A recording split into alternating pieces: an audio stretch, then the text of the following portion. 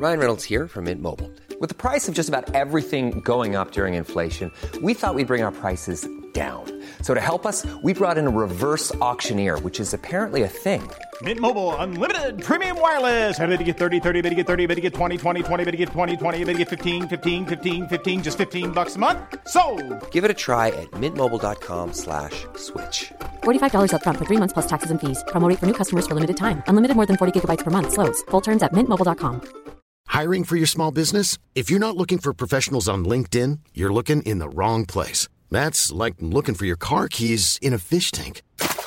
LinkedIn helps you hire professionals you can't find anywhere else, even those who aren't actively searching for a new job but might be open to the perfect role. In a given month, over 70% of LinkedIn users don't even visit other leading job sites. So start looking in the right place. With LinkedIn, you can hire professionals like a professional. Post your free job on linkedin.com/people today.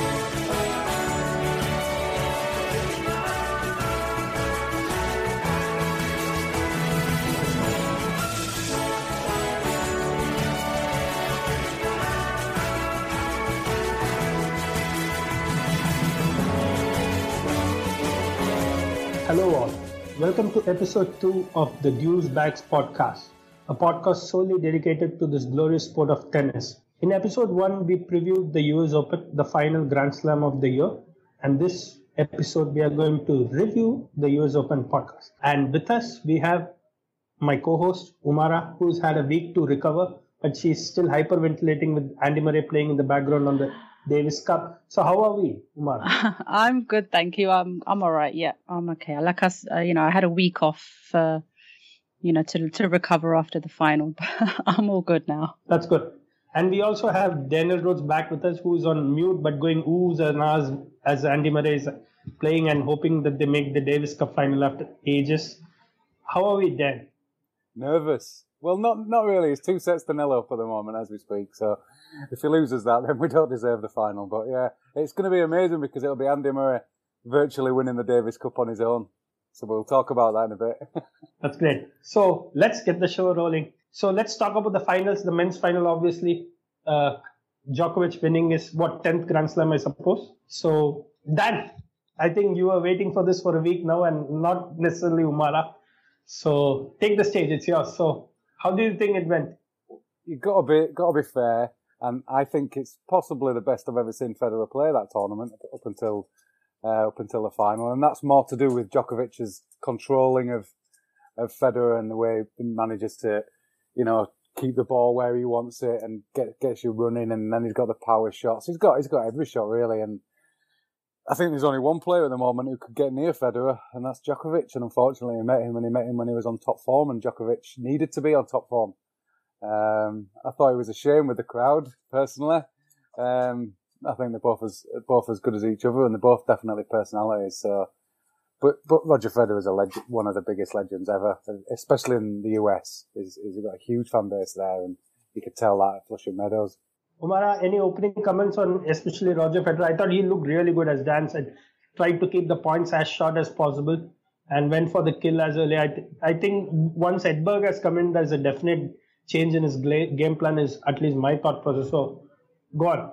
Yeah, I think I agree with Dan. He played brilliantly up until he played brilliantly in the final as well. Just, there was some, Djokovic is just a better player at the moment, but, he sailed through but I've seen in other Grand Slams as well, he'll sail through to the semis and the quarters, and then, it just sort of comes undone at the end. So it's just those really top players, I think, he's not maybe up to that, their peak anymore. Disappointing, I think, personally. I mean, I watched, that rain delay was annoying because, I had work the next day. So I watched. Yeah, that was terrible. There were a few of that. It was, and my son wanted to stay up. My son wanted to stay up and watch, and I said, "Well, yeah, okay. It starts at 9, and we'll see how it goes." But then, obviously, he had to go to bed. There was no way he could stay up. But then, and it started, I think, after 12 o'clock, and it was crazy. I had to stay. I was up till I think 3 something, but then when Djokovic won the third set, I just kind of, I had lost a bit of hope then. But I don't know why I feel like Roger Federer could have won this one. This was one of the ones I thought he let slip a little bit. There were the points, he had break points, he had opportunities to win sets, and I just think he was a little bit passive. I was screaming at the TV for him to just take risks, just go for it, run to the net, do whatever. But I just felt like he let some of this slip away. I think he says he doesn't watch his matches back at the end, but I hope he does, and I hope he sees, that if he could have tried something a little bit different. He tried to rally with Djokovic, and that just never works. He was so aggressive against Wawrinka. Yeah, and didn't take it onto the final.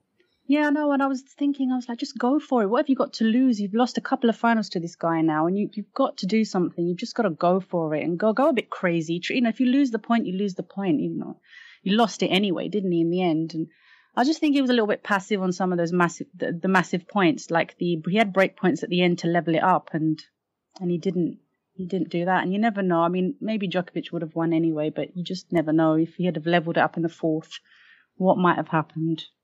You'd have been up till 5 o'clock in the morning. I would have. I know. I had to be up at 6. I had to just.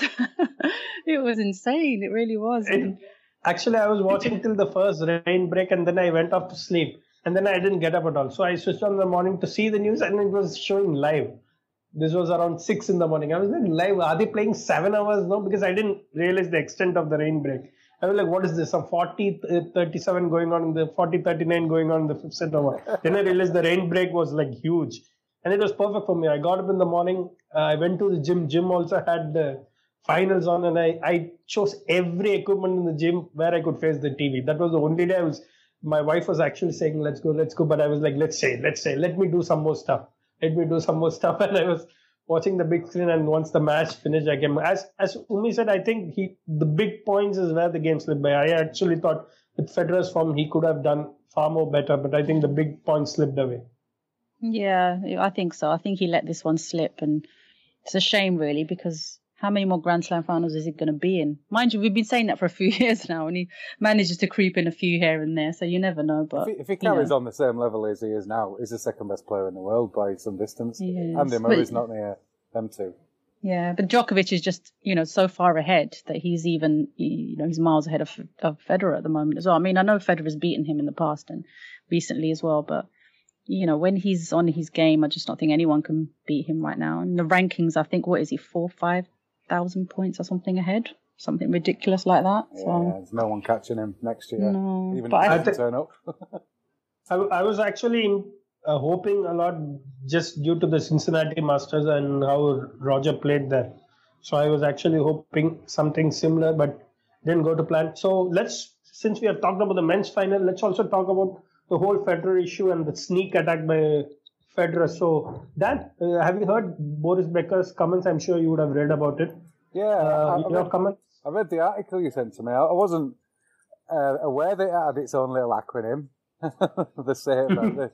And I don't mind it. I think you should do anything that's within the rules. Because Becker was clearly annoyed by it, wasn't he? Saying it's a bit disrespectful, but I think it's a good tactic if it works.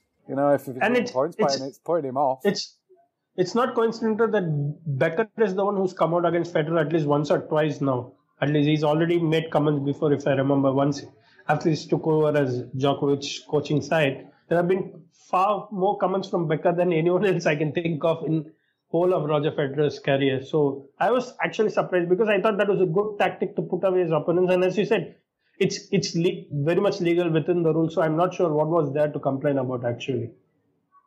Didn't Becker say that if he'd have done that against him, they'd have just hit the ball at him?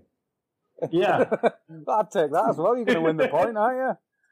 He's got to get up to the service line to be able to do it. So I don't see anything wrong with it. I can't see why Becker's moaning. And with the kind of serves these guys just serve out these days, it takes some guts to do what Federer actually did. It takes incredible hand-eye coordination, doesn't it? Yeah, absolutely. Umara, any comments on that? Yeah, he said something about Boris Becker said it was disrespectful. I didn't quite understand what he meant by that. I think, he was just annoyed by the whole thing and it was kind of working and everyone was talking about it. Maybe he wanted to sort of shift the attention but nobody was really talking about Djokovic that much, apart from the fact that he was, the best player and he's going to win and everything. But, Federer was maybe stealing the headlines, and I don't know, maybe that annoyed him. And I know that obviously in the past, in the 80s, 70s, 80s, there was lots of rivalry and the players didn't like each other very much and things like that. And he's, that's not really the case anymore. So maybe he was just, thinking about what it was like in his time and how they would have dealt with it. But no, I agree with Dan. I don't think there's anything wrong with it. If a tactic works for you, why not? Go for it. I mean, I love the way he reinvents himself and changes things up in his game. And that's what's kept him going all these years. So why not? What did you make of the crowd? Were you all for it? Of course. No, but it's not just... but it wasn't just in... we didn't just see it in the US Open final. We've seen it lots of times. I don't know if you remember a couple of years ago, Dan, at the ATP World Tour finals when Murray played Federer. Federer got a bigger cheer than Murray as he walked out. Yeah, he does every time he plays him. Yeah, even at Wimbledon. Yeah, it's just, I don't know what it is. Well, I do know what it is. Everybody loves him. But, he's just... transcends kind of all kinds of boundaries and borders with people, and everyone just warms to him. He's what is it? Recent poll, he was the second most respected person in the world behind Nelson Mandela. That's a bit crazy. That is crazy. If you think about it, he's not a politician. He's not a. I mean, I know he does all his charity work and things like that, but that's takes some doing to come second behind only him. So. The guy's got a lot of respect all over the world, and, he's a likable guy. There's not many people who don't like him. I can't think of any anyway, but yeah, it's just, he just has that reaction wherever he goes. So yeah, I wasn't surprised with the crowd, and especially against Djokovic, there's always that thing that, the crowd love him a bit more, Federer a bit more than Djokovic, and Djokovic doesn't really like it, and he still beats him anyway, so it's all right. But I also found Djokovic postman comments really gentlemanly, if you could term it as that. He's accepted what it is and just gone on with it. As a Djokovic fan, what do you have to say, Dan, about his postman's comments? You must have read it, right? About how he accepts the fact that Federer is popular all over, or whatever we have discussed. But he's just got on with his game. He knows what he has to do. And his single-minded dedication actually just eliminates the crowd, I think. That's what he said. He said he needs to earn it. And Federer's had a much longer career and he's won a lot more. And I think, in my opinion, I think Djokovic is a better personality, with the impressions and stuff. So I don't see any issue with it. It's something that you have to deal with. Just coming back to the final, I've just had a look at the old stats, and in the final, Djokovic converted 46% of his break points, 6 out of 13, and then you look at Federer, 4 out of 23. For 17%, and that's why he lost. Because if you have 10 more break points than your opponent and only convert less or fewer than what he does, 2 fewer than what Djokovic did, that's the key. If you create break points and then aren't taking them, that's how you're going to lose to Djokovic, because not many people create 23 break points against Novak. So when you do, you need to take advantage of that. I think Federer should have taken a leaf out of Djokovic's book when he won those US Open semi-finals, when Federer had the match points, and he just went for it. I mean, I think he said he closed his eyes at one point and just hit that return winner that he hit a couple of years ago. Just take a risk, just do something. I mean, he had, like you said, he had plenty of break points, just didn't take them. So he was a little bit passive for me anyway.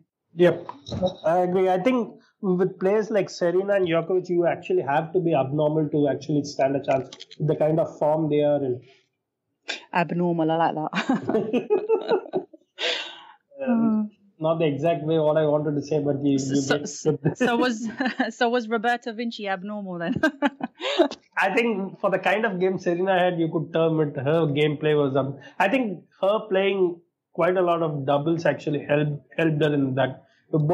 Actually, Panetta got to the semifinals of the women's doubles as well. So I think that has helped them at least this year. So moving on to the women's final. So did any of you catch the finals? I caught bits of the final. I watched the semi-final with Serena, the whole semi-final, when she lost. I was devastated. I was actually more devastated with Serena losing than Andy Murray, which is weird. But I thought Serena just in the third set. I don't know if you watched it. The third set, it was something like 2-2, and Serena was winning points and cheering like she'd won the match. And you could see Vinci laughing at her. she was just giggling, going, I've got you here. Why are you cheering every single point? You're the favourite. You're the one who should be winning this. And you're cheering every point like it's a massive thing. And I just thought Serena just lost it mentally in the final set. It's like the pressure was too much for her. And if you saw the build-up and all the US coverage, they were absolutely, the tickets for the women's final are selling out quicker. Everyone was talking about Serena. Everyone was assuming that she was going to win.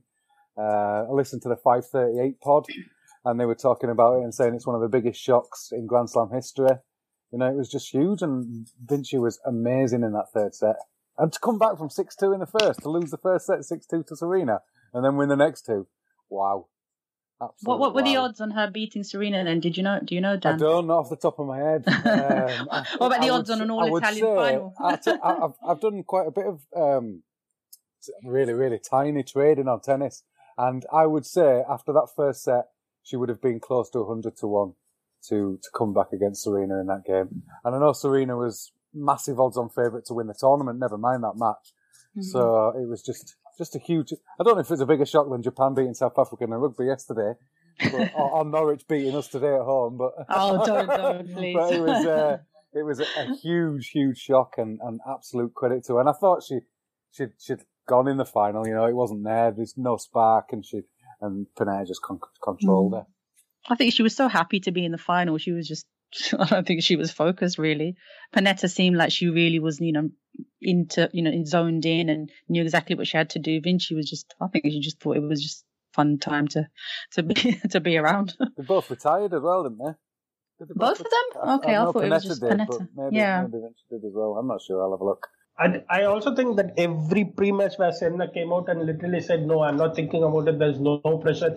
We are not thinking about it. Just kept piling on the pressure each match as she came. She kept on insisting she's not under pressure, she's not thinking about it, but you could clearly see like it was literally hollow words where every thought process was. And as Dan said, the way she reacted in the third set, it was very clear what it meant to her.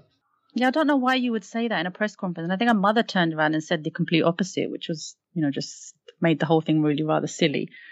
But yeah, her post-match interview I didn't like that. I thought she was really bad in defeat. I didn't like that. I know, and obviously she was upset, but she was rather a bit rude to the journalists, and I'm not sure about her reaction there. She could have been a bit more magnanimous in defeat. I don't know. She's not used to losing, though. Yeah, she has lost in the past. It's not completely, unheard of. She's rusty. She's rusty in doing after a defeat of doing an interview. That could be an excuse. Yes, clutching at straws there, but there you go. So Dan, we are going to talk about two personalities. One, we will go through Andy Murray and his tournament. You could argue that it was a disappointing tournament, and we'll also look at the fact that this is the first year Rafael Nadal has not won a slam in 10 years. Last year is considering how much he's fallen this year, that's like huge feat to imagine what he's done in the last 10 years. So go for it. You can choose whom you want to talk about first. I'll start with Murray with a sideshow of Kyrgios in that first game, because I have never, ever in a Grand Slam seen a player on a break point or an important point that he can just play the easy shot, then attempt it through his legs and put it out. What is he doing? What is he doing? I was in a state of shock watching it, going, "That's an actual point. It's not, he's not love 40 down. He's not 40 love up, 6-love, 6-1 up. It's a massive first round Grand Slam match, and all he had to do was play a simple forehand to the other side of the court and wins the point, and tries to do it between his legs." Who's this, Kyrgios or Murray? I didn't see that one. Kyrgios. He did it twice, and I was just like, This guy's crazy, absolute crazy. Because if I was his coach, I'd just say, I'm going to get a new player. I don't want anything to do with you, because I can't teach you anything if you're just going to be That is disrespectful for me. I know it's showboating, and sometimes players do skills at football and what have you. But in tennis, there's absolutely no need. You do it between your legs when you have to, when you can't get onto the backhand or the forehand, and there's only one shot. He had loads of time, and he just does it between his legs and hits it out long. And anyway, just ridiculous. And then Murray's tournament was hugely up and down. I don't think he was at peak fitness, to be fair. He sounded quite ill after the first 3 or 4 days. And then Kevin Anderson just served better than pretty much anyone else in the tournament. I don't think anyone, maybe Federer, maybe Cilic, but Kevin Anderson's serve was just too much for Murray. And it's not often you say the person serving against Murray is too much, because obviously Murray's strength is his return. So it was just a shame. I didn't think he ever really got into the tournament. He had a tough first round, and then it was just ill. So yeah, real downer. But what can you do? It was still enjoyable to watch Federer's tennis, and it's not often I say that. Go on, what about Nadal? What do you reckon about Nadal? Yeah, first non-slam year in the last 10. Is it done, or is it like a slump which Federer had in between, if you remember a few years back, and nothing went right for him? I think so. I think we said that on the last pod, didn't we? We thought he'd struggle. Yeah. He needs to get back to the level of peak fitness. He was really poor, though. Oh, he was. He has been all season, really. I haven't seen a good Nadal performance. Did he? I've never seen. I remember Murray beating him in a clay court final, which I never thought I'd see in my life. So he's definitely not the same Nadal. And Nadal's only been surviving winning a major every year by winning the French, by winning that so many times. Yeah. He only needed to win one. So that's kind of why he's done it. And then this season, his clay court game wasn't even there. So, yeah, it's a shame. I hope he manages to get his fitness or sort his knees out. But knees are a tough one in tennis. They don't get any better, do they? His greatest strength was just to keep the point going, not making errors. Then you would be thinking the point was done, and you would change the weakness to a strength. And I think that's what we have not seen, at least in the last 18 months now. His record this year has been in the Grand Slams quarterfinal, second round, third round. So you're right when you compare it to maybe the slump that Federer had. But yeah, he's I don't know. I've been reading up, and some people saying that he might just benefit from a change of coach. But Uncle Tony's so part of his life that I don't know if that's possible. But yeah, I think maybe that might help. Just a different perspective, a different idea, some different ideas. It can get a bit stale after a while, can't it? There's only so much one person can offer. Yeah, but his whole game is based. You could say, I'm not sure whether it's the right way to put it, but you could say it's like what you say in football as counter-attack, literally. His whole game premise is based on a reactive counter, just grudge it out till someone loses. It's like last man standing on a tennis court. So I'm not sure is there a change of style we need, or he just needs to get fit, is my question. Yeah, I don't think they can change his style. Like you say, he just runs and gets it back, and he's got the big forehand. He hasn't got a big serve on clay. Just seems to keep it in all the time. I don't know. He hasn't got the thing with Federer. Federer's got all the shots. So just a different coach gives you a different focus on some areas of your game, and you can use strengths that haven't been strengths before and turn them into strengths now. Whereas with Nadal, I don't think he's got the range of shots, the range of ability that Federer and Djokovic have got. So yeah, I'm not sure coaches do it. It's like you say, it's fitness. So was it just his stamina that was pulling him through all these matches? I mean, obviously he's talented. I'm not saying he's not talented, but he's, it's more hard work than talent, as where maybe the opposite with Federer. Absolutely. There isn't because Nadal hasn't got a good backhand, has he? Really, he's got a massive top spinning forehand. He rarely comes to the net. His serve's not particularly fast, but his stamina was better than everyone's until Djokovic came along, and Murray's kind of overtaken him now. So yeah, I'm not sure what he can do, and it looks like it's going to be a sad decline. I hope I'm wrong. I do hope I'm wrong. I like Nadal. So would you say this is the best quartet you have seen, though, Dan, play together? If Andy Murray makes into the quartet, it's the best era of tennis by some distance for me. The standard now. Federer wins that tournament every single year playing like that, but he's got one guy better than him. Djokovic has taken tennis to another level. And then Andy Murray would have probably won 8 if he were playing when Sampras and Hedman were playing. So, it's just a ridiculous standard. And then you've got Wawrinka, there are other talented players out there. And, that's the difference. And that's why a major now means so much. And if Federer can get another couple, I think those slams would be the best of his career, and I think he'd probably admit that afterwards. There's just something which has come up on my mind off the cuff. And I was discussing with a couple of my friends, and there are a couple of them who had the view that Federer seems to be struggling in the slams just because it's best of 5.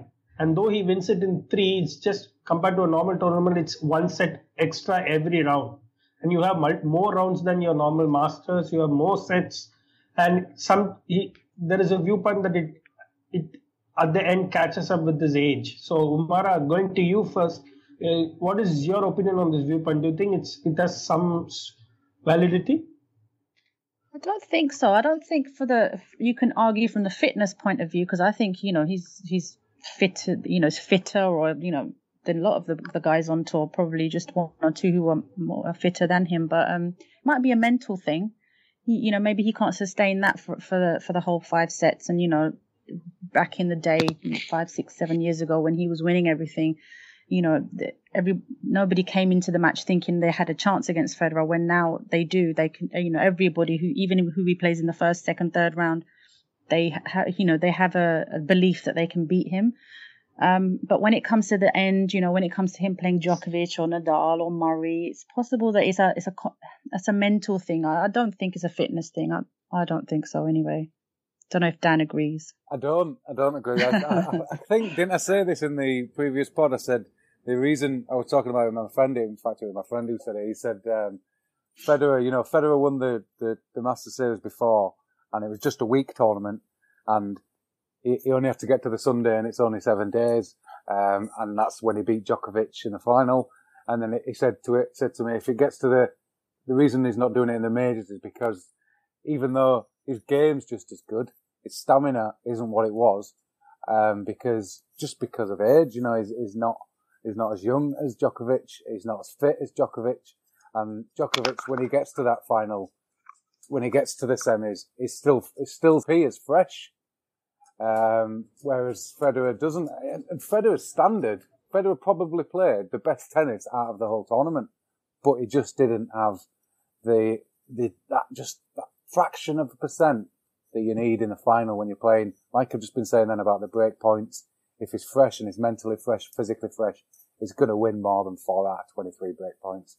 And which is what he did in the final against Djokovic the previous fortnight. So, I think it is a fitness. And if he wasn't playing Djokovic, he'd have beat them, because like Kamara says, he is still a fit player, but just not as fit as Djokovic. And when your games are very similar and you're both playing to a similar standard, the tiny percentages are your mental freshness and your physical freshness. And I think, the final for me showed that Federer wasn't quite there 100%.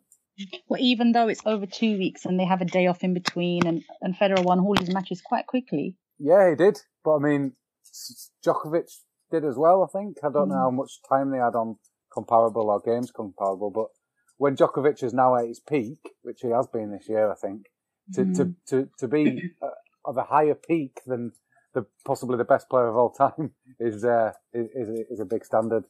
And so, yeah, just got to say that Andy Murray's just won the semi-final of the Davis Cup for Great Britain. So, well done, Andy. First time in about 50 years, and if they win it, the first time in about 90. I think who are they going to play? Is it going to be Czech Republic or is it Argentina? Argentina, yeah, and Belgium. That's it. Belgium. So when is that semi-final? Is that? I think that's currently on. So we need to. Oh, that's also going on. Interesting. And that's going to be after the ATP World Tour finals, the week after the final? Yeah, and I hope they play it in Glasgow again. I don't want it to go down to Wimbledon. Well, they were saying if they play Belgium, they'll play in Belgium. But if they play Argentina, it will be in Glasgow. Yes, because Belgium are the higher seeds, aren't they? So right, I see. I'm not quite sure of the Davis Cup rules, but I think we'll come back to that later. Maybe you can give us a quick overview, because I'm not sure how some of that works. So Belgium are currently trailing 2-1, I suppose. Dan, is that right? Yeah, the Argentinians won the doubles, which is it's crucial to win the doubles in any Davis Cup tie, especially if you've got one strong singles player. It just gives you a huge option. And who was it? Burlock and Mayer defeated Bellemans and Darcy. My pronunciation's terrible, but yeah, Yeah, and it's on a hard court as well, indoors at Belgium. So we'll see. I'd like Argentina to win, so they're playing in Glasgow, personally. Because I think if they play in Belgium, it's going to be on an indoor clay court, apparently. So that's no good. That's absolutely no good. So we're supporting Argentina then, are we? Yeah, I'm going to watch that later. That's a big... I genuinely think if Argentina win and they're playing in Glasgow, that Andy Murray can win another 3 games. Because did you see them yesterday in the doubles? Him and his brother. They were superb. Yeah, I caught some of that. Yeah, really, encouraging each other. And after a little bit of spice between them, when Jamie beat Andy recently in a doubles match, it was nice. It was nice to see. They seem to have such different games. I just think they should make their mother the head of tennis in the UK and just say, how do you make tennis players? Because there seems to be an issue with us in that we like to keep the British players here and coach them here when obviously, famously, she sent them to Spain, or she sent Andy to Spain because the facilities weren't good enough here. And if you gave her the responsibility to nurture players how they needed to be nurtured, she's clearly very good at it. So instead of paying... Isn't she the Fed Cup team sort of... Oh, is she? The head of the Fed Cup team. I think she's something to do with that as well. She used to be head of tennis in Scotland, and she's obviously just focused on all on her sons. Well, she knows what she's doing, so it's not a bad shout. Exactly. So no. But I love the atmosphere in the Davis Cup final. You just don't get that in any Grand Slam or anywhere, even the US Open final. I know that was it was buzzing, but the atmosphere in the Davis Cup is something else. I was just watching the Andy Murray match, and it was really, really, it was brilliant. You get that on a Sunday at Wimbledon when it rains a lot, and then they let the public in rather than I remember that. Yeah, I know those kinds of just people really enjoying themselves. Exactly, yeah. Rather than the reserved Wimbledon crowd, sometimes you get people coming in who aren't usually there, and it makes a difference. Same with the Olympic final.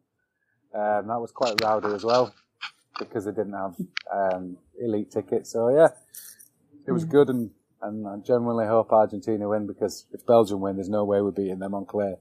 Really? No chance?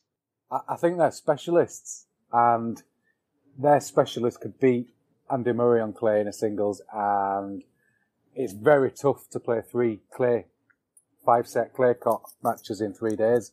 You usually get a break when you're playing the French, day on, day off, whereas in the Davis Cup it's 3 in 3 days, and if the first one goes to 5... Selling a little or a lot?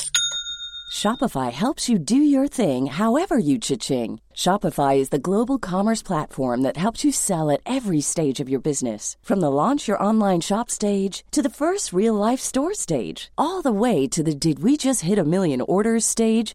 Shopify is there to help you grow. Shopify helps you turn browsers into buyers with the internet's best converting checkout. 36% better on average compared to other leading commerce platforms. Because businesses that grow, grow with Shopify. Get a $1 per month trial period at shopify.com/work. Shopify.com/work. Millions of people have lost weight with personalized plans from Noom. Like Evan, who can't stand salads and still lost 50 pounds. Salads generally for most people are the easy button, right? For me, that wasn't an option. I never really was a salad guy. That's just not who I am. But Noom worked for me. Get your personalized plan today at Noom.com. Real Noom user compensated to provide their story. In 4 weeks, the typical Noom user can expect to lose 1 to 2 pounds per week. Individual results may vary. Mom deserves the best, and there's no better place to shop for Mother's Day than Whole Foods Market. They're your destination for unbeatable savings, from premium gifts to show-stopping flowers and irresistible desserts. Start by saving 33% with Prime on all body care and candles. Then get a 15-stem bunch of tulips for just $9.99 each with Prime. Round out Mom's menu with festive rosé, irresistible berry chantilly cake, and more special treats. Come celebrate Mother's Day at Whole Foods Market. Like in this game, if Murray had gone 5 sets in the first singles, they wouldn't have played the doubles because it would have been too much on court. So I think that's what makes a difference. And obviously clay court points are a lot longer, so you get more tired. You get tired. So I'm not sure it'd work on clay, but I hope I'm wrong. I do hope I'm wrong. Yeah, India just got knocked out of the Davis Cup.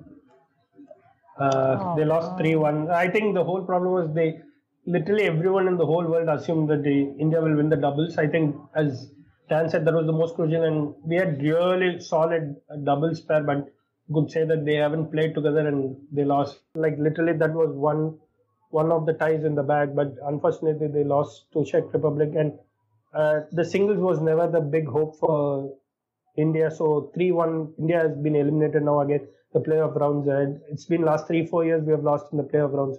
We played Serbia once. Now this year we played Czech Republic. There was no Berdych, but still we lost. So everywhere we seems to be losing. And I think you could also say that Pace played in the Davis Cup after a long while, and him being the senior pro, it literally became mandatory that he had to play, but it was not very clear that they looked. I think Bopana and Pace together didn't look like working in the doubles, and they lost really tamely considering the really great record of Pace. I think in the opener he has one of the best Davis Cup records, if one can talk about that.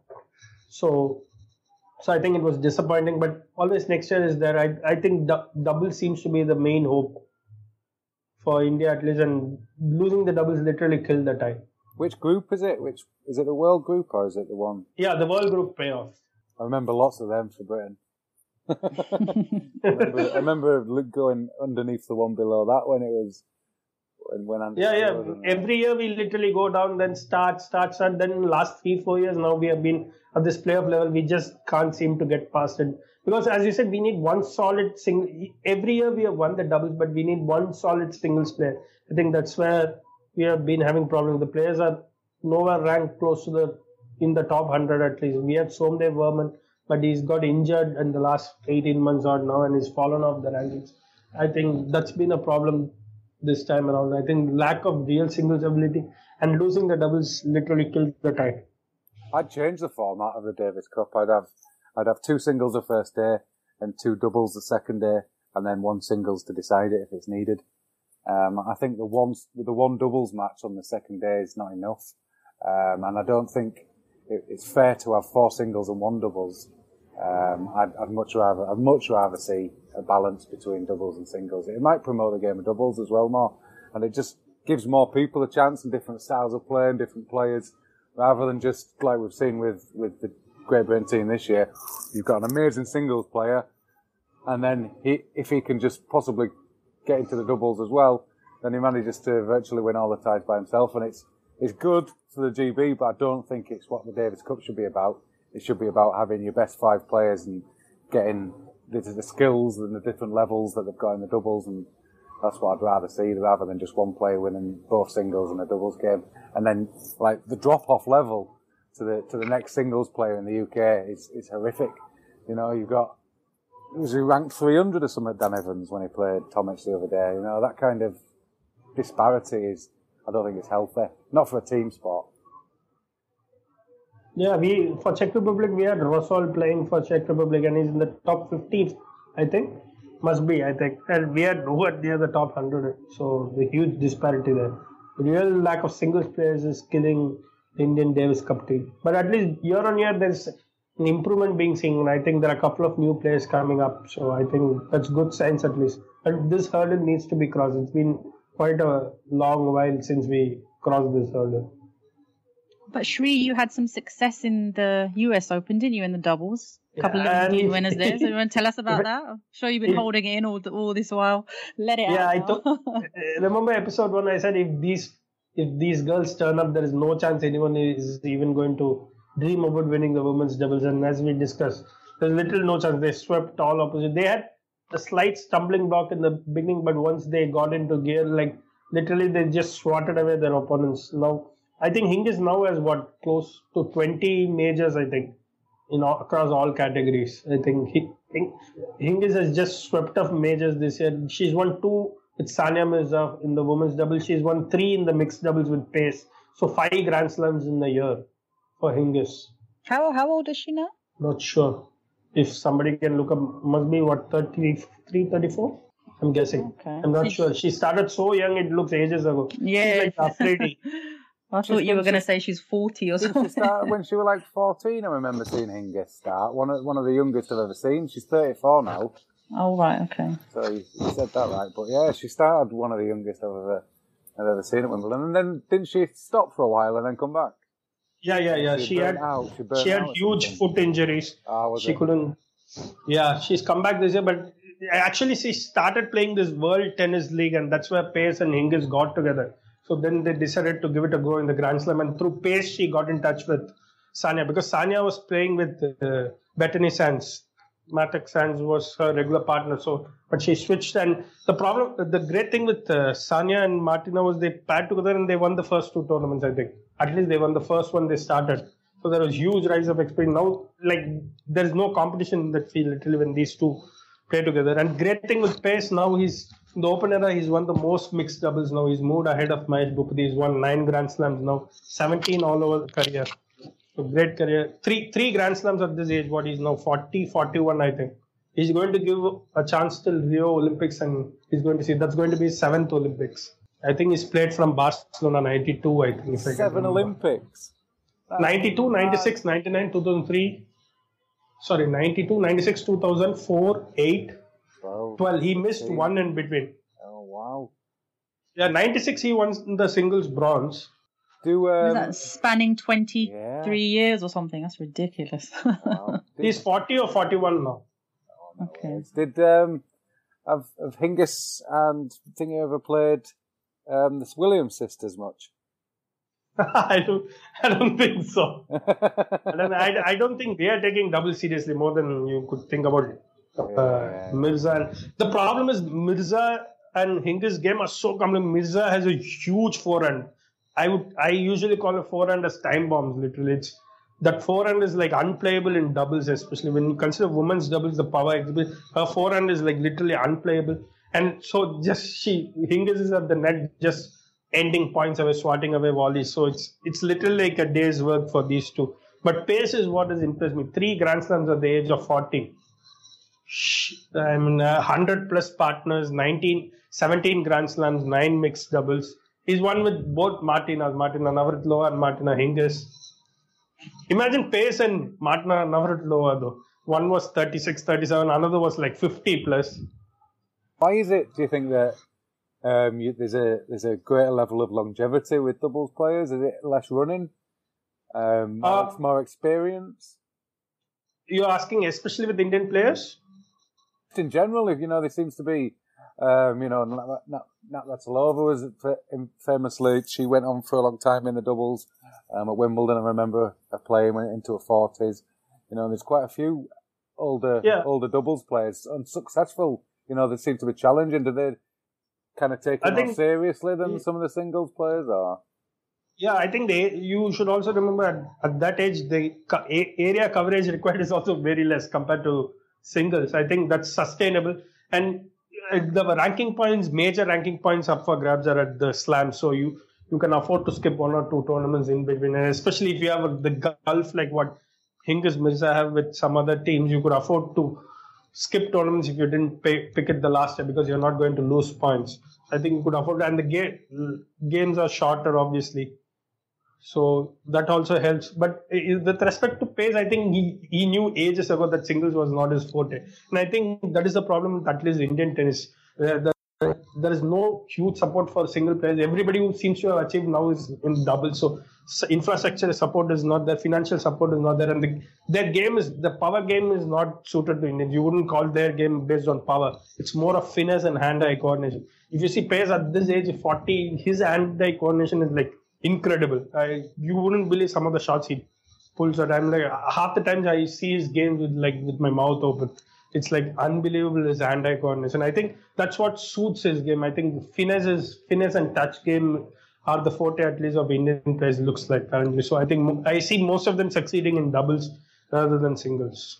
It makes no sense for 43-year-olds to have better hand-eye coordination than the younger players. But I mean, if that's the experience to know and anticipate where the ball's going, your reactions don't need to be as quick, do they? Because if you know through experience where the ball's going, you can get there a little bit quicker. Because I noticed Andy Murray yesterday made quite a few errors in terms of positioning, in terms of anticipation, and he's just not used to having only one side of the court to cover. I think singles players do need to play doubles. I think it helps the single game far more than people are thinking.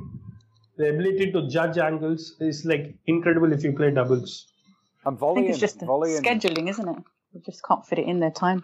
Yeah, that's the problem. The scheduling is what is the killer. I think ATP are not also doing great to promote the doubles. They came with this like removing the advantage and all. I don't know. I think it's still on, right? I agree Except on the that. Grand Slams. There's nowhere near enough promotion of doubles, and it's not taken half as seriously or covered anywhere near as much. You know, the only time I hear about doubles is when Jamie Murray's doing well. It's strange. They only ever mention the doubles when there's a Brit doing well, and I think that's unfair because I'd like to see it more. They only ever, they don't show it. And if they showed it more, then people would watch it. If they covered it more, people would watch it. And you've got to be fair. Some of the men's singles games aren't as exciting as some of the doubles matches that you see. In terms of actual tennis, there's long rallies and there's great volleys, and when they're all volleying it together over the net. You never get that in singles. It's serve, return, serve, return. So the doubles, I'd like to watch it more. I actually grew up watching the Legends doubles, and it was like so much fun. I can't tell you. I've never even been entertained till date watching singles. The Legends doubles is something to watch. It's exactly what you described, especially players like Leconte playing and all. It's hilarious to watch. It's like you can't believe they're actually pulling off stuff which they do actually. Legends doubles is the thing to watch. Is the scoring a little bit different in doubles as well? Because I know they don't have the advantage, do they? And then that's what. Do they have Grand Slams? The third set? I don't know if that's just in the ATP World It's a race to 10. That's it. So is that all across in all tournaments? I thought maybe it was non-Grand Slams. Non-Grand Slams. And in the Grand Slam, is it just the usual 3 sets then? Or is it 5 for the men? I think Wimbledon has decided it won't be. I think other Grand Slams, or is it not only the finals? I don't think they follow that rule. If I can recollect, I think only the final they don't follow that rule. They play like traditional, but usually all across the year it's like there is no advantage. It's a race to 10. That's what they follow. I don't like this race to 10. To be fair, I usually don't watch the third set. If it's one set, because it's little like what your penalties in football. Yeah, it's like a tiebreaker, isn't it? And then you could have the person who's not so deserving of the win it, if that makes sense. Because tiebreakers are really unpredictable. Anything could happen. It's just a point here or there. So, yeah, I understand. Even in tiebreaker, it's a difference of 2 is the main reason. Here, it's literally a race to 10 with the difference of 2. So it's like once you reach 10, the game ends. Even if it's 10-9. I think there is a difference of 2, but the question is, as a deciding set, I don't like the rule. That's what I'm trying to say. As so it's a exactly decider the same of the match, exactly the same as a singles tiebreak, but it's to 10 and not 7. but they have to win it by 2. Usually you don't have a tiebreaker in the deciding set, at least in Wimbledon. I preferred it the whole format. They wanted to make the game. Actually, ATP tried to sell it as more attractive, but the reality was they wanted to make it far more shorter. Scheduling, isn't it? Yeah. I don't like the first to 10 either. It's not tennis. You've got to have a set before you get to a tiebreak. You can't just have a set as a tiebreak and first to 10 points. That's not fair. Yeah, the best of 3 is not a big match, is it? Yeah, and I'm not sure in doubles, especially the sets don't last long because the points are way shorter compared to singles. So it would be a question of what we are talking, 30 to 40 minutes maybe in a set. So I'm not sure how much difference is 30 to 40 minutes going to make actually. Agreed. I'm not sure. Are there any other points you both want to talk about? Year-end championships? Yeah, there's 4 qualified already, according to the Barclays ATP finals site. Djokovic, Murray, Federer, and Wawrinka. They've all qualified. And then, who are the next 4? Berdych, Nishikori, Nadal, Ferrer, and then challenging for the final spots are Gasquet and Anderson. I do love the format of the year-end championships, though. I think it's brilliant. And the fact that it's in London is even better for me. I've been there a couple of times. Have you been to watch it?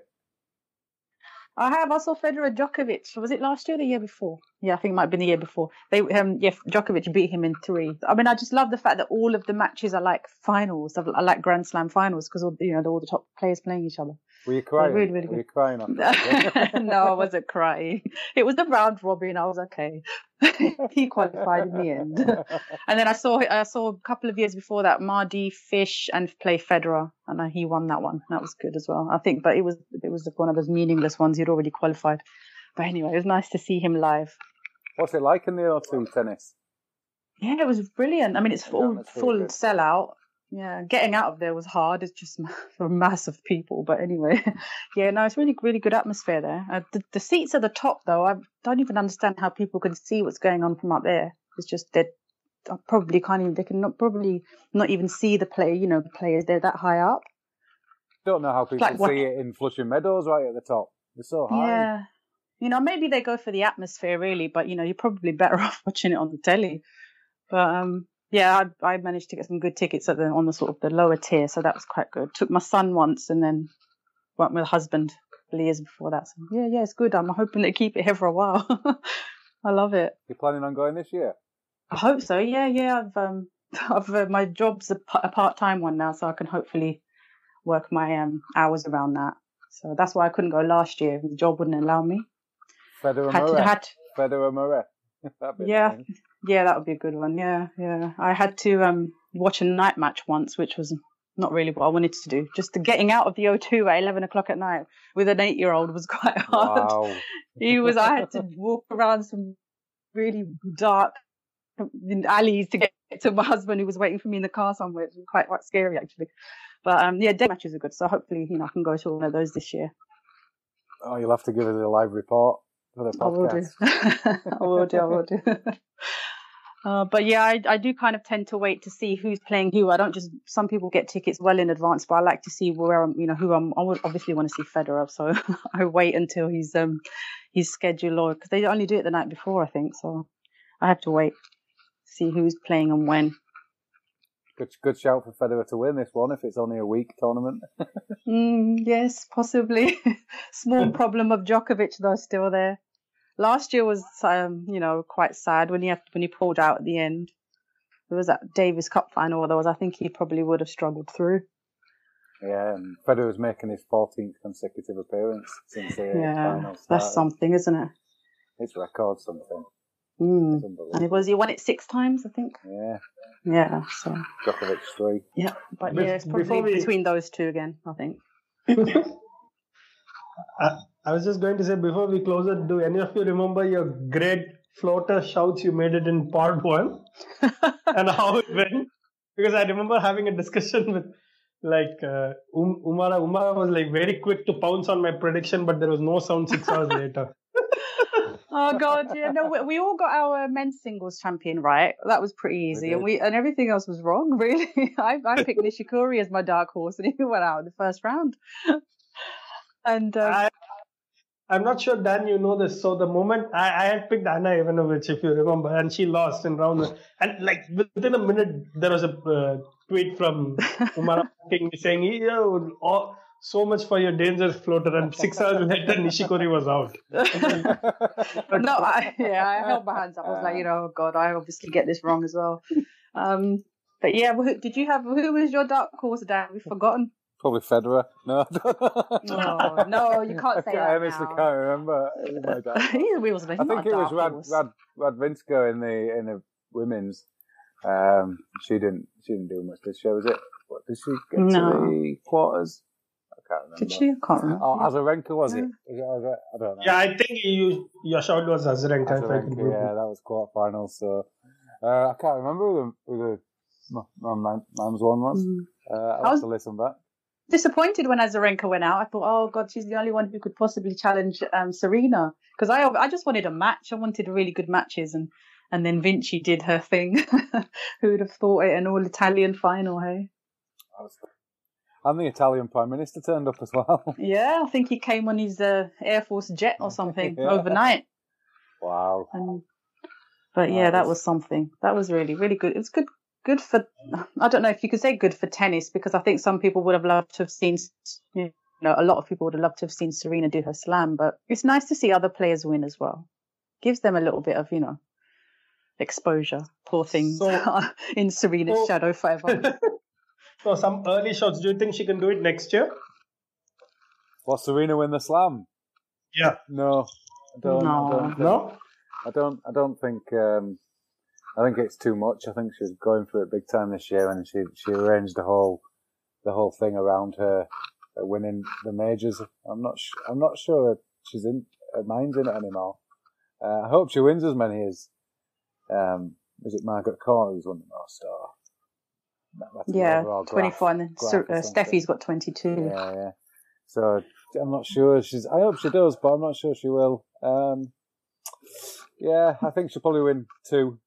She'll probably win the US Open next year, and she's awesome at Wimbledon, so I struggle to see anyone else beating her there, but I think there were better clay court players than Serena. I think she had a lucky draw this year. And I can't remember the Australian Open for the females. But yeah. So, Umaira, you agree with 2, or you think she can actually win? Well, it depends. We have to see how she bounces back from this, because this was a big deal. Sometimes, these things can set you back a little bit. We'll have to see how she does in, the year-end championships for the ladies. It's in Singapore, isn't it? But yeah, you can't really write her off. But then again, we'll have to see. The Australian Open's a long way away. It's not just around the corner, is it? So I don't know.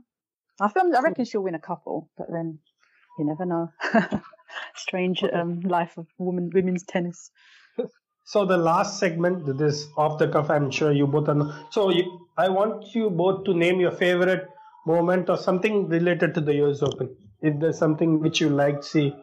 I've already mentioned mine. I'm not sure it's a favourite moment, but it's a mind-blowing moment, and that was Kyrgios in the first round against Murray when he did that. Either he's being paid to throw the match, or he's possibly the most extraordinary exhibitionist we've ever seen at tennis, because for a player to do that when the point matters, it defies belief. It defies belief. Go and watch it. YouTube it when you get off this. I might have to. I didn't pick up on that. Kyrgios's underleg shot, and it was a big point. I think it was either love 30 to him on Murray's serve or something like that, and it was I just couldn't believe it. And then you saw Kyrgios's coach's face, and he was just staring at him without saying a word, just looking at him with the devil eyes, just going, "How dare you do that against Andy Murray?" And Andy Murray was just chuckling to himself on the other side of the court, going, "I can't believe he's just done that." But anyway, yeah, go on YouTube. It's crazy. He did something similar in I can't remember which tournament it was earlier in the year, where he just wasn't bothering. And he lost the whole game. He just didn't bother to hit it back. Wimbledon, when he walked across the court, yeah, and he didn't try to hit the ball back, and he got a lot of criticism. He got accused of not trying hard enough. And yes, and then there was some unfortunate. Some of the old Australian legend players were putting it down to his race, which was unfortunate, and saying you wouldn't get that from an Aussie, which was terrible. But I know. But it was terrible to do that. It's a terrible example to children who are watching you. And if he's the best Australian player or the most talented, and they're watching him do that, I'd just say you've got to ignore everything he does, because he's also got the abuse that he gave to Wawrinka as well. And he didn't get picked for the Davis Cup, did he? No, I don't think so. No, I saw a picture of him standing on his own while the others were going. Yeah, that's it. Yeah, but you also have to imagine the extremes. You are talking about careers here, but imagine the extremes like Davis Cup. Hewitt is still slogging out, and the two extremes of Australian tennis, I would say, currently. Yeah, I don't think he could have possibly been considered for a team sport. I mean, considering, obviously what he does. He doesn't even play for himself, let alone a team. Forget the team. Hewitt's his coach, I think. I think it is Leighton Hewitt is his coach. And Leighton Hewitt played the doubles, didn't he? And Hewitt did play the doubles. So, that just shows you if Leighton Hewitt's got any influence over the Australian team and he's the coach of Kyrgios, and Kyrgios can't get in that side, then that tells you all you need to know about his attitude to a team sport. So, Umaira, your favourite moment or episode or whatever it may be related to the US Open? I'm trying to think now. Aside from the obvious ones, I mean, obviously the ladies' final was I think it was good for those two involved, especially for Pennetta, as she was, she's retired, and she's, for her, kind of being at the top of her game.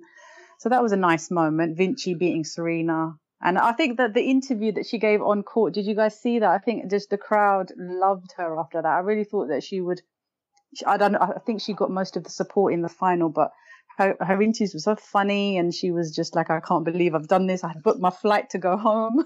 She was funny. Yeah, she goes, I had to book my flight to go home. I didn't think I was going to beat anybody. That's madness, isn't it? And then she'd, her just, taking the trophy off of Panetta, just little things like that. I think she's a breath fresh. Yeah, I just wish she'd done it a little bit sooner instead of now. But I think that was kind of a good moment for women's tennis, especially. And then Federer and his sabre, that was nice for me personally. I like that. That worked well until the end. But yeah, those were kind of my. I think I'm also going to stick to women's tennis. For me personally, I was really glad to see Venus Williams. Yeah, she did well. She was solid. Even against Serena, I thought she was solid because she's been so much literally out of performance levels for last 2 years now. She's literally nowhere in the picture, and suddenly to have a strong Grand Slam tournament was very good to see. I'm a huge fan of Venus Williams, so I was very happy to see Venus play well. For me, that's something I really enjoyed watching after a while. What do you guys make of her playing Serena though? Because there was this, sort of talk of her being really difficult for her and not wanting to stand in the way of her sister's dream and, history and all this thing. It must have been so hard for her. I mean, people even saying that she might have let her win and things like that. I know it went to 3 sets and, it was quite a close match, but what do you guys think of that? They've been saying that about Venus for years with Serena. But specifically this time with the slam on. It's terrible. It's terrible to suggest it. I can't say what Venus is thinking. No one can other than Venus. We do know that the father is very influential on them both, but I cannot see for a second. Both of them are absolutely adamant that they try the hardest when they play each other. And that's all you can ask for, really. Serena's the best female tennis player, so she's gonna win more, especially at the moment. I remember Venus beating Serena quite often as well when Serena was first coming through and didn't have the experience. So, Venus is just the older sister, and like she was saying, has had the injury problems. So I don't think it's anything to do with anything underhand. It'd be horrible if it was, but you can see why it would be an awkward situation. Playing your younger sister who's on for a Grand Slam. Didn't they play at Wimbledon as well? So it's I think they did. The last two. But that was far more one-sided than this time. It was, yeah. But there was also Djokovic coming and saying he can't imagine how these sisters are able to do it so many times. Djokovic came out and said, I can't even dream of playing my brothers even once. Yeah. It'd just be awkward, wouldn't it? I don't know. It depends how you embrace it, I suppose. They've played each other that many times. Maybe they're used to it by now, but it depends. I mean, I guess if one sibling is really competitive, how they would react if the other beat them, and if they're quite okay about it, then that's different match altogether. But yeah, I can see that it can be awkward around the dinner table at the end of the day when she's just won a Grand Slam off her sister. But I guess they're used to it now. We didn't mention my favourite tennis player, Petra Kvitova, who went out in the. What round did she go out in? I forgot. Quarter-final to Panetta, wasn't it? Not bad. But I think she was struggling with the heat, and she's asthmatic, and she's ill, and I'm making all the excuses for her now. Yeah, she was a set up. She was a set up and then lost. She was set up, she wasn't a set up. It was they put her in the midday heat when they knew she couldn't play. But she's got mononucleosis, something like that. Is that what it's called? She's not well. So I think that she's just. There were some points when she couldn't even walk. You could see she was just struggling. But yeah, we forgot to mention her. Maybe next time. Yeah. So before we close out, any plugs from you, Dan? Anything? I haven't got any plugs. I've got my dog barking. What did I was thinking of what kind of a mimicry plug was barking at no one. I thought you were plugging some new ventriloquism. I've got a tactics pod coming up this week, and I'm on the main pod tomorrow. My first appearance for ages, so that should be fun as long as we win. If we don't, I'm going to be grim. I'm going to be more negative than you've ever heard me in my life if we lose today. God, please, no. I know, yeah. And Umara, what about you? Any plugs? Anything new coming up? I was in the middle of writing something. I'm going to finish that off. It was about Brendan Rodgers. Surprise, surprise. Is it going to change based on today? Probably, yeah. I've written 2 paragraphs. I'll probably have to scrap the whole thing and start all over again. I'm due to be on the Desi pod this week, so look out for that. That's if Gags doesn't change his mind over tomorrow. No, but yeah, so that will be a fun one, hopefully. Yeah, so just look out for those. And from my side, we just recorded a global pod this morning with me, Kalen, Leroy, and Simon Brundish. We were talking about how an ideal model of recruitment is and how LFC are doing and how LFC are applying whom they are recruited. So it's an introduction pod. We are sure we are going to have multiple follow-up podcasts on the topic. So a high-level podcast. So that's something to look out for. And always a plug for Anfield Index app, channel app. Please download it if you are using iPhone. And that's about it. This is a wrap for episode 2. We should be back soon with episode 3, looking at the year-end championship. Thank you.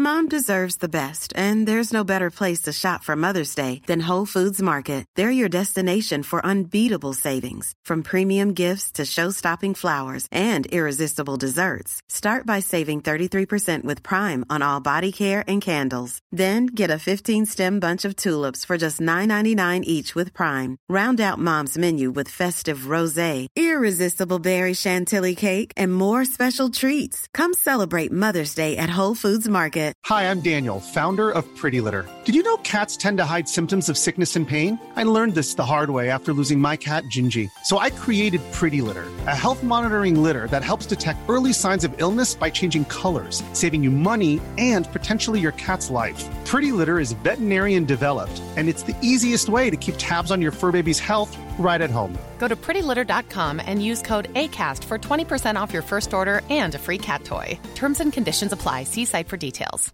Even when we're on a budget, we still deserve nice things.